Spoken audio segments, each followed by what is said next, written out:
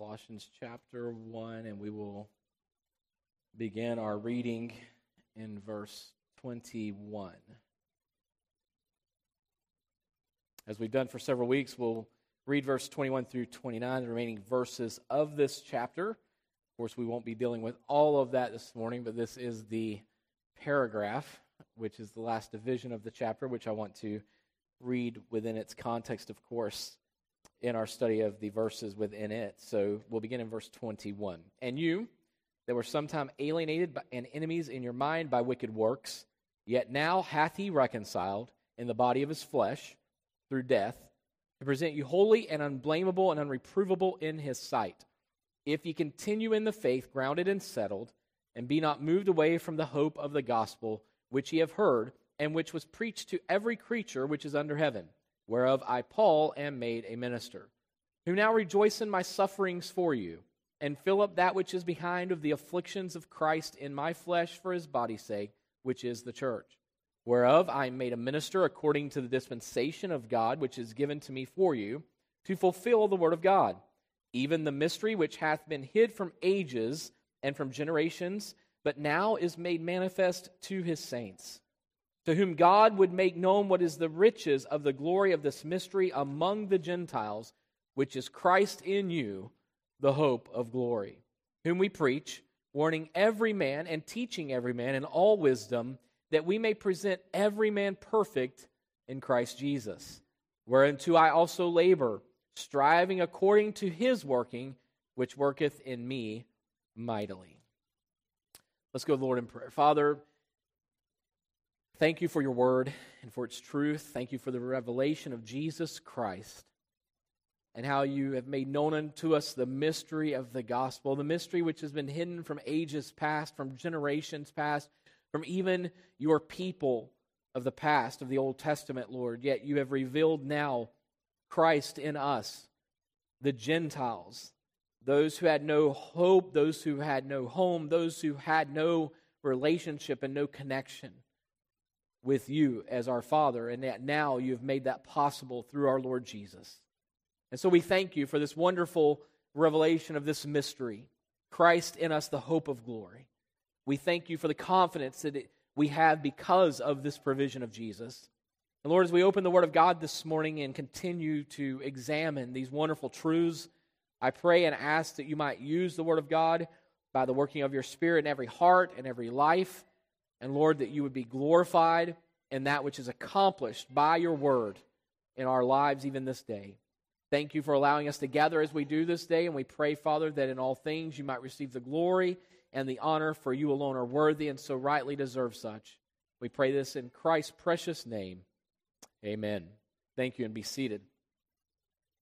Paul declared in verse 24, which is where we really are this morning of our text, we'll read that again, who now rejoice in my sufferings for you and fill up that which is behind of the afflictions of Christ in my flesh for his body's sake, which is the church. Then verse 25, whereof I am made a minister, according to the dispensation of God, which is given to me for you, to fulfill the word of God. He declares in verse 24, as we've just read, that he rejoiced in his sufferings for them, for the Colossian believers.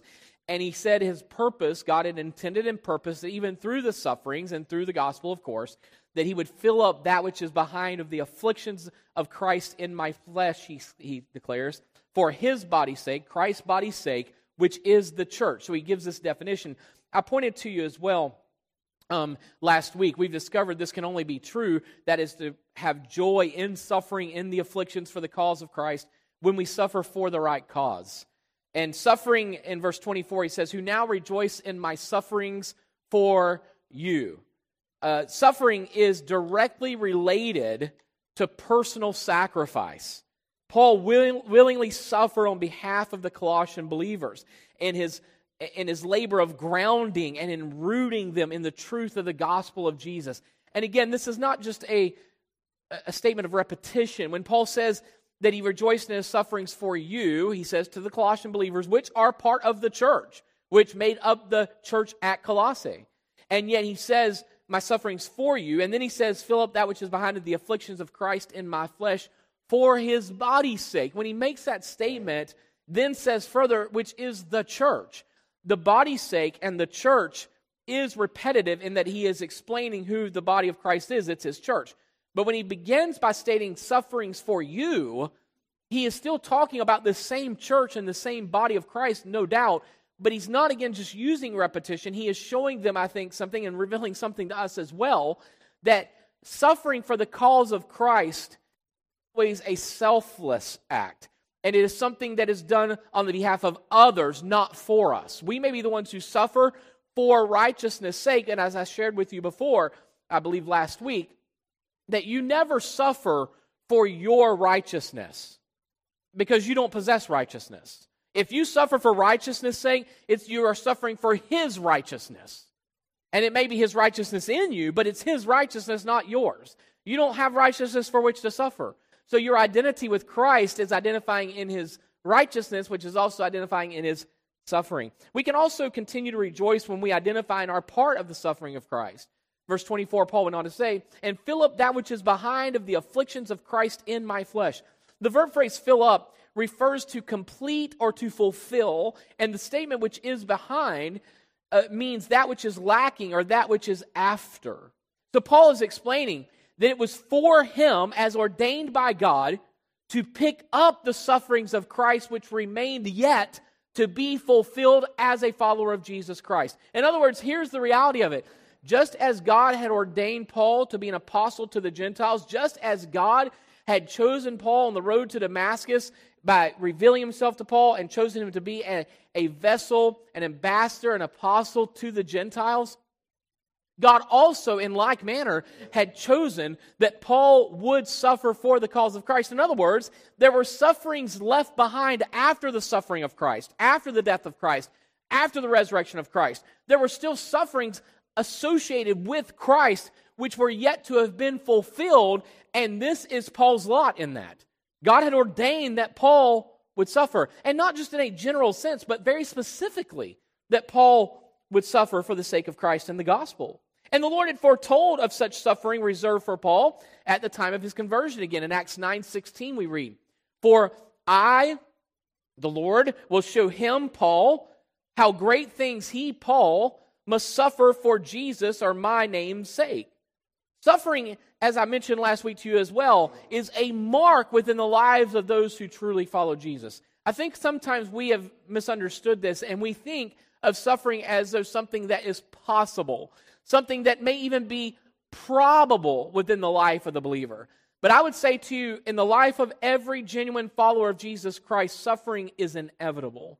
And the reason it is inevitable is because that is one of the marks of one who is genuinely following the Lord Jesus Christ. We see this to be true according to 2 Timothy 3:12 when Paul wrote, yea, yes, and all that will live godly in Christ Jesus shall suffer persecution. That's one of the strongest statements, shall, words in Scripture.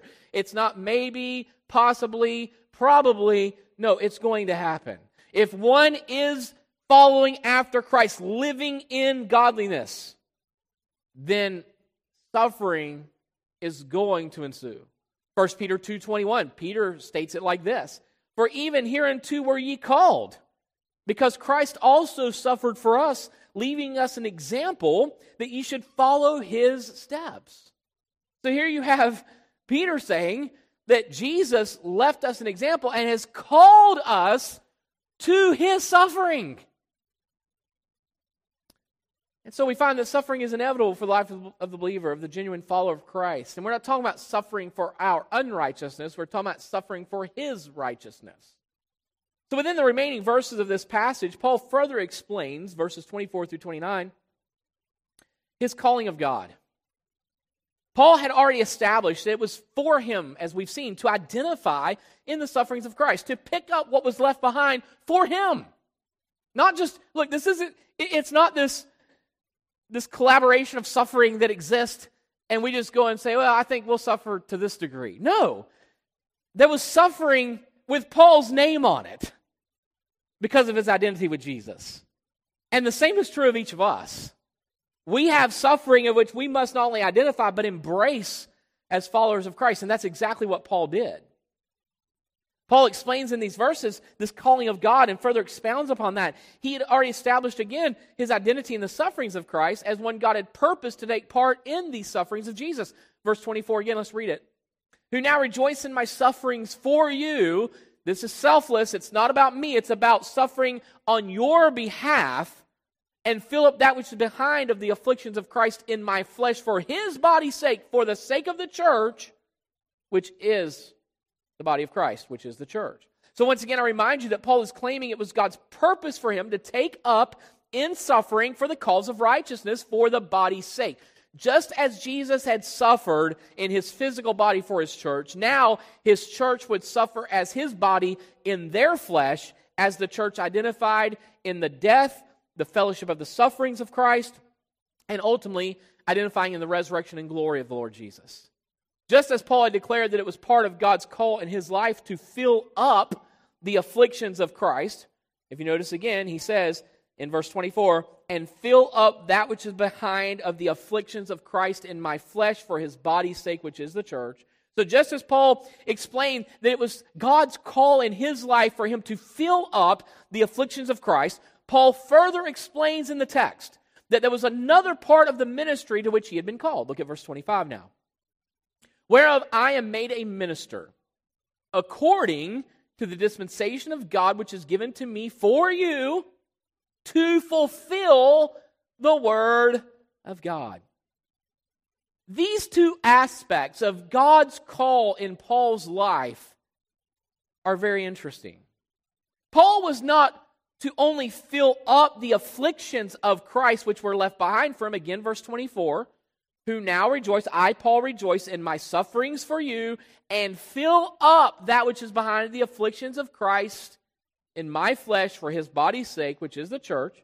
But he was also called to fulfill the word of God, which had been left behind for him. Verse 25, to fulfill the word of God. Now, I believe it's noteworthy that Paul mentions the afflictions of Christ, which he is to fill up, prior to even mentioning his call to fulfill the Word of God. The call of Paul to fulfill the Word of God has to do with his active part in the gospel ministry. Paul is not saying just simply, oh, it's for me to write the scriptures, the prison epistles. It's for me to write these epistles and complete God's Word as it's given to man. Though God did use Paul in that capacity as well with others. But Paul is saying, he's not talking about writing the Word of God here. What Paul is referencing is that God had given a part in the sufferings of Christ, which he must fill up. He must pick up the sufferings of Christ that are for him personally to experience and to suffer. But then he mentions, also I'm to fill up the Word of God, which has to do with his activity in the ministry of the gospel. And what is important to recognize here, two things. First, just as Paul had sufferings which God had ordained for him to partake in, God also had ordained for Paul to have a specific role within the ministry of the gospel.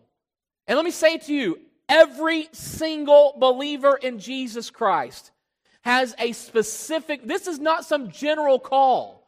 We cannot view this as a God is just saying, okay, I've redeemed you, now let's see what you can do for me. I've redeemed you, so let's see how busy you'll be for me. I've redeemed you, so let's see how much you can accomplish in your lifetime.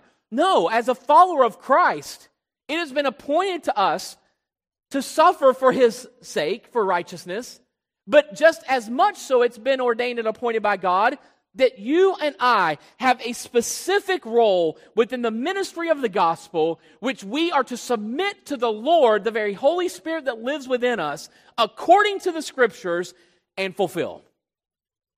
You want to talk about purpose in life? Every single believer should readily acknowledge, embrace the truth that you have a specific purpose for which you are called, for which you are redeemed. I'm afraid we live in a day in which it seems as though we just think of all this in generalizations when it's not general at all. It's very personal and specific. Again, you don't have a general relationship with Christ. Whoever says, oh, I know the Lord, we have a very general relationship. Whoever says that, what do we say? Personal. Well, if it's personal in relationship and it's personal in fellowship, then it's also personal in suffering and personal in ministry. It's not general. So you have a role, you have a part, you have a place, you have a purpose that God has ordained for you specifically to be in and to fulfill as His Spirit works and lives through you.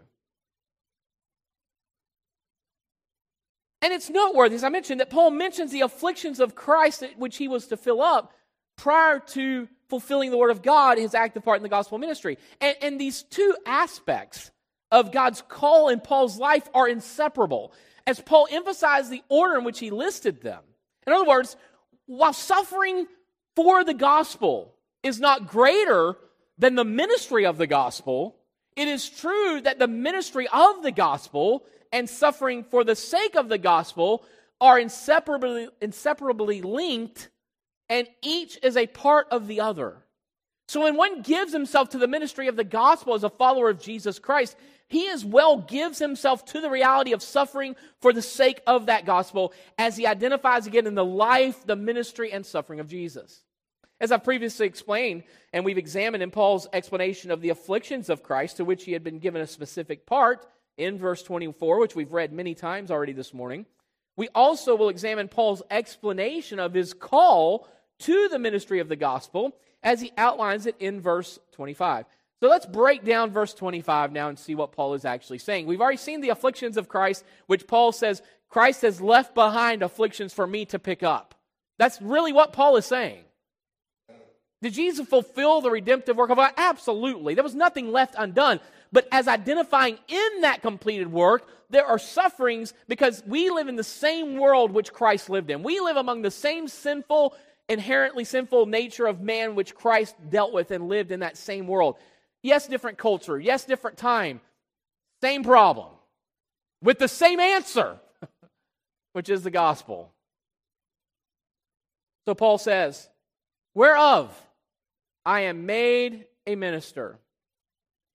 God's call in Paul's life was clear from the moment he met the Lord at the time of his conversion.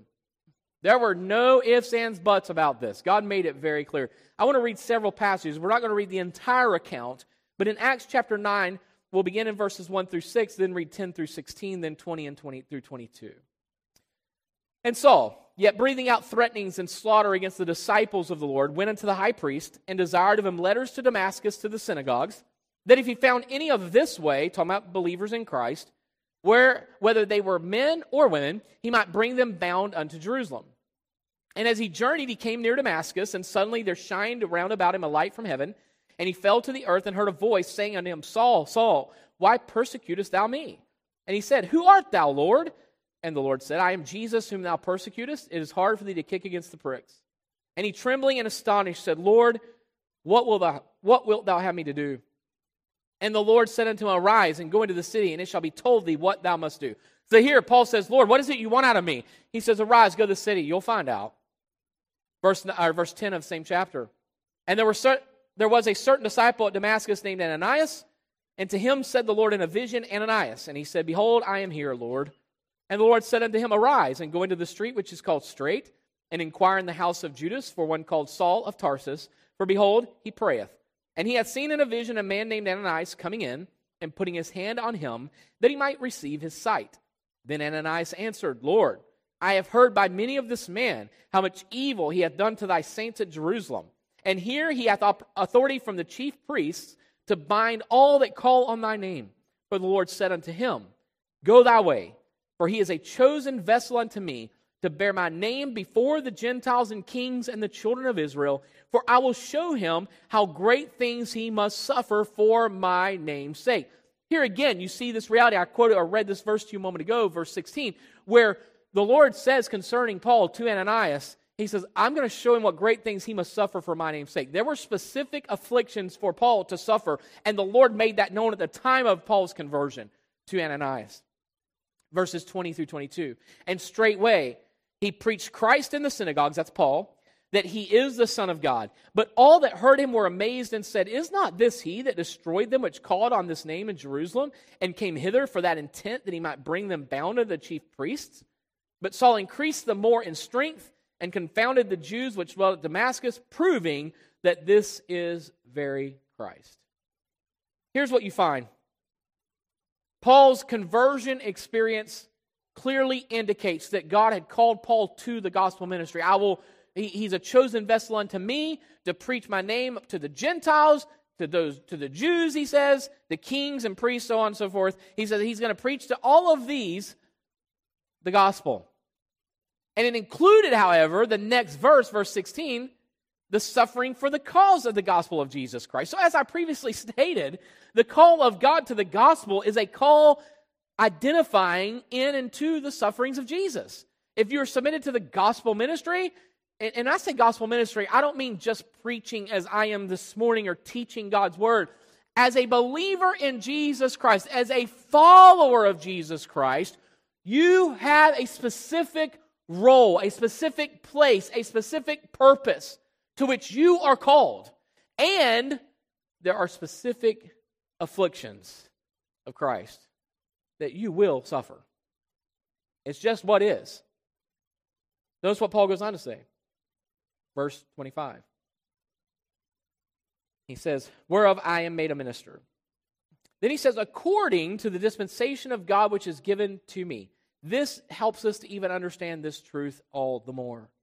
The call to the gospel of Jesus Christ, again, as I mentioned, is not a general call. I don't know why we have this mindset that it is, and it seems as though, by large, that exists today within the church. It's as though people think, I am personally redeemed, and yet then just generally do what you want to do in the gospel. That's not the case. We have purpose to us given by God concerning the gospel. And so this call is no less personal than the call to redemption and the call to suffering for the gospel as one who's identifying the death and resurrection of the Lord Jesus Christ. Well, one may ask, isn't this call of Paul specific to Paul? And if so, how does that relate to us? Because this isn't us, this is Paul. The answer to that question is answered in the question. Yes, this was a specific and personal call of God in Paul's life. Absolutely. So we're not given the same call as Paul had. This is talking about Paul. However, in like manner, the call to the gospel within each believer is also just as personal and specific as that was to Paul. It is necessary for us, I believe, to unpack this verse even more so to better understand the truth of how this call of God to the gospel is never a general call, but is a personal call to each believer in Jesus Christ. And the word dispensation that is used here, it means stewardship or administration. This term alone emphasizes how this call of God to the gospel is personal. Paul explains that God had given him personally stewardship of the gospel, as Paul stated in this verse. Verse 25, whereof I am made a minister according to the dispensation of God which is given to me, Paul says. I think that's kind of personal. I've been given this. This has been given to me, not to us, to me. You say, well, then Paul took care of that. Yeah, Paul was the apostle to the Gentiles. And that was Paul's role. So then the question I want to ask, just throw in here randomly, not really. But I want to ask is simply, so what is your role? What is your role? If you are in the body of Christ, you have a role within the gospel. You have a part in the gospel. And it's not just something random for you to pick up and go, oh, I think I like this or do it. No. Where do you fit? What is your part concerning the ministry of the gospel? Paul goes on to say, in verse 25, he's made a minister according to the dispensation of God, the stewardship and administration of God, which is given to him, which was, as he'll further proclaim in following verses, to proclaim the mystery that's been hidden from ages past, which is Christ in you, the hope of glory, the Gentiles, revealed among the Gentiles, specifically to the Gentiles. So when we think of the gospel for a moment as well, in relation to what's being stated here, people think about the mystery of the gospel. And they think of that in such a general sense of saying, oh, the Old Testament believer couldn't see the death, burial, and resurrection of Jesus. The mystery that's being spoken of here in Ephesians and Colossians and other places of Paul's letters is not talking about salvation in a general sense again. It's specifically talking about the salvation of the Gentiles. This is the mystery of which is spoken of throughout the Old Testament. That's what the Old Testament believer had a hard time seeing. Because time and again throughout the prophets, you will find where the Lord says that He's going to make a people, call out a people, and make a people who are not a people, His people. Who are those people? The Gentiles. And so Paul's role was to be an apostle to the Gentiles and to reveal the mystery which is Christ in you, the hope of glory, among the Gentiles. And then he goes on to say, for you. Again, he says for you. Just like his afflictions were for them. Now when he says for them, he's speaking of his afflictions and sufferings of Christ. It's not theirs, it's of Christ. It's Christ's sufferings. These are Christ's afflictions. But yet, it's for them. In other words, it's for their benefit. He suffers for their benefit. And he ministers the gospel of Jesus for the glory of God, without question. We know that's ultimately Paul's desire, but yet it's for their benefit. Just as Paul suffered for the Colossian believers, or for their benefit, so also the gospel ministry to which he was given stewardship personally by God was for the benefit of those to whom Paul ministered. Paul had stated concerning his afflictions, verse 24, who I, Paul, now rejoice in my sufferings for you, the Colossian believers. And then he stated in verse 25, I am made a minister according to the dispensation of God, which is given to me for you. As ministers of the gospel, who are biblically defined as ambassadors of Christ, the ministry to which we are called, although always personal, is never egocentric or self-focused. In other words, while we are personally invested and engaged in the gospel ministry, the focus is never to be on how we can personally benefit or gain from such ministry. Paul says, I willingly suffer for you. I willingly minister for you, for your benefit. He wasn't doing it so he could gain from the people. He was doing it for their benefit according to understanding the purpose and role God had given him, and he was to be faithful steward of the gospel. In the verse in which Paul writes and states, moreover, it is required in stewards that a man be found faithful. That is in the context. Look at the passage there. The absolute immediate context of that passage is the gospel ministry. Moreover, it's required in stewards that a man be found faithful in the ministry of the gospel. And what are stewards? Stewards are not just people who decide, think of it like this for a moment, I'll serve wherever I can, I'll just fit in where I can, I'll do what I can. No, stewards are given responsibility. Stewards are given stewardship. And we are given stewardship of the gospel and the ministry of the gospel.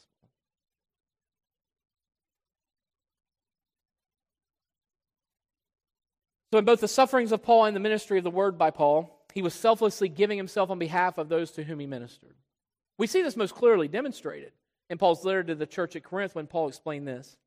2 Corinthians 12, 14, and 15. Behold, the third time I am ready to come to you, and I will not be burdensome to you, for I seek not yours, but you. For the children ought not to lay up for the parents, but the parents for the children. And I will very gladly spend and be spent for you, though the more abundantly I love you, the less I be loved. What a statement. Paul says, I'm not coming to try to receive something from you, I'm coming to give to you. And not only will I spend, not only will I give to you, but I will give of myself for you and to you. He says, I not only will spend for you, but I am willing to be spent for you. And look at the selflessness here of Paul, because he says, I will very gladly spend and be spent for you, although the more abundantly I love you, the less I be loved. He says, the more I give, the more I serve, the more I teach, the more I minister, the more I care, the less love is received. But Paul says it's not about that. Now here's a selfless act. Do you see that? He says, I will be afflicted for you. I will minister for you. Then last statement he says in verse 25, to fulfill the word of God. What an interesting statement. Paul will further explain the meaning of this statement in the following verses of this chapter. Just as there was a lack in the fulfillment of the afflictions of Christ, meaning not that Jesus didn't fulfill the purpose of God, he perfectly did so. But because of this, and we now identify with Christ, we identify in his suffering. So there are still afflictions left behind with our name on it.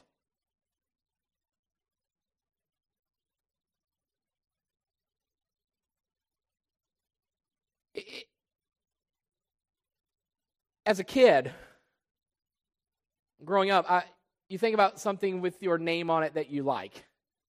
For instance, if there is something that I remember years back, we were having some work done at the house, and there were people who enjoyed our fridge and what was in it. And so Garrett, he had something that was his. I don't know, he may have bought it or whatever. And he wrote on it, he said, "This is Garrett's, do not touch." And so that had his name on it. And he liked that because it had his name on it. And there are things with our name on it that we like. As a kid growing up, I remember rewards that were given, awards that were given. We liked our name being on an award. Hey, that's, in recognition, right? There's things that we like our name on, and then there's things we don't like our name on so much. For instance, I never enjoyed my name being on a medicine bottle, especially the pink penicillin medicine bottle that they said tasted like bubble gum and did not taste like any bubble gum I've ever had before. Do you remember medicine bottles and medicine you had to take and cough medicine that you quit coughing because you hated the medicine so much? I don't think it was ever a cure to the cough. It was just like, I don't want to take this. I'll do everything I can to not cough because I hate and so there's certain things we like our name on and certain things we don't like our name on. It's just the truth. I would not want my name on a warrant for my arrest. Would you? But yet we don't mind our name being in the paper for, recognition. When it comes to the afflictions of Christ and the ministry of the gospel, I'm afraid we tried to separate these so much from what it is to be redeemed that we think of things like this. Oh, my name is in the Lamb's Book of Life. And we all like that, as we should, and be very grateful for that. But yet what we don't want to acknowledge is there are afflictions with my name on it. And there is ministry with my name on it. And it may be ministry that I don't always enjoy. And it may be afflictions that I obviously do not enjoy. And yet, guess what? Just like God knows me and knows my name, and my name is in the Lamb's Book of Life, so also there are things for me to suffer here that are identified or appointed to me in identifying with Christ. And there's ministry that I must identify in with Christ that has my name on it. So the lack of the fulfillment of the afflictions of Christ and fulfilling the Word of God does not mean that they are incomplete in that God's purpose is not complete, but rather that in the fulfillment of His purpose through time and that being uncovered and revealed, that there are still afflictions and sufferings identified with Christ and ministry identified in the gospel. Paul willingly, selflessly, and gladly identified in the sufferings of Christ and the ministry of the gospel of Jesus Christ.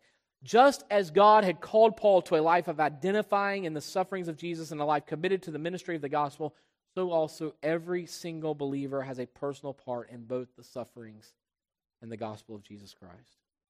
So may we not only recognize this call of God in our lives, but may we, as Paul also did, embrace the great privilege of identifying with Christ in both His sufferings and the glory of His gospel.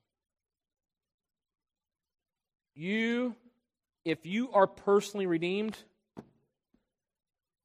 then you have personal afflictions of identity in the sufferings of Christ. If you are personally redeemed, then you have personal responsibility in the gospel ministry. So often we ask people this question. It's been stated, it's been said, so, are you faithful to the gospel ministry? Are you faithful to follow after Christ? Well, let me ask you first, do you understand what your role is? Do you even understand your part? How can I be faithful in something when I don't understand or recognize that it's personal to me? That God has made this personal to me. And so we must recognize that and then submit to the Lord in this and be faithful as stewards who've been given stewardship of the gospel of Jesus Christ. Paul says first, he knows this is so backwards for us. Paul did not first say, oh, I need to fulfill the word of God. I need to be active in the ministry. And then go, oh, and by the way, I also have sufferings. He first mentions the afflictions which are his to bear, and then mentions fulfilling the word of God. Because it's not one or the other. They're really one and the same in many respects. Let's stand together in prayer. Father, we thank you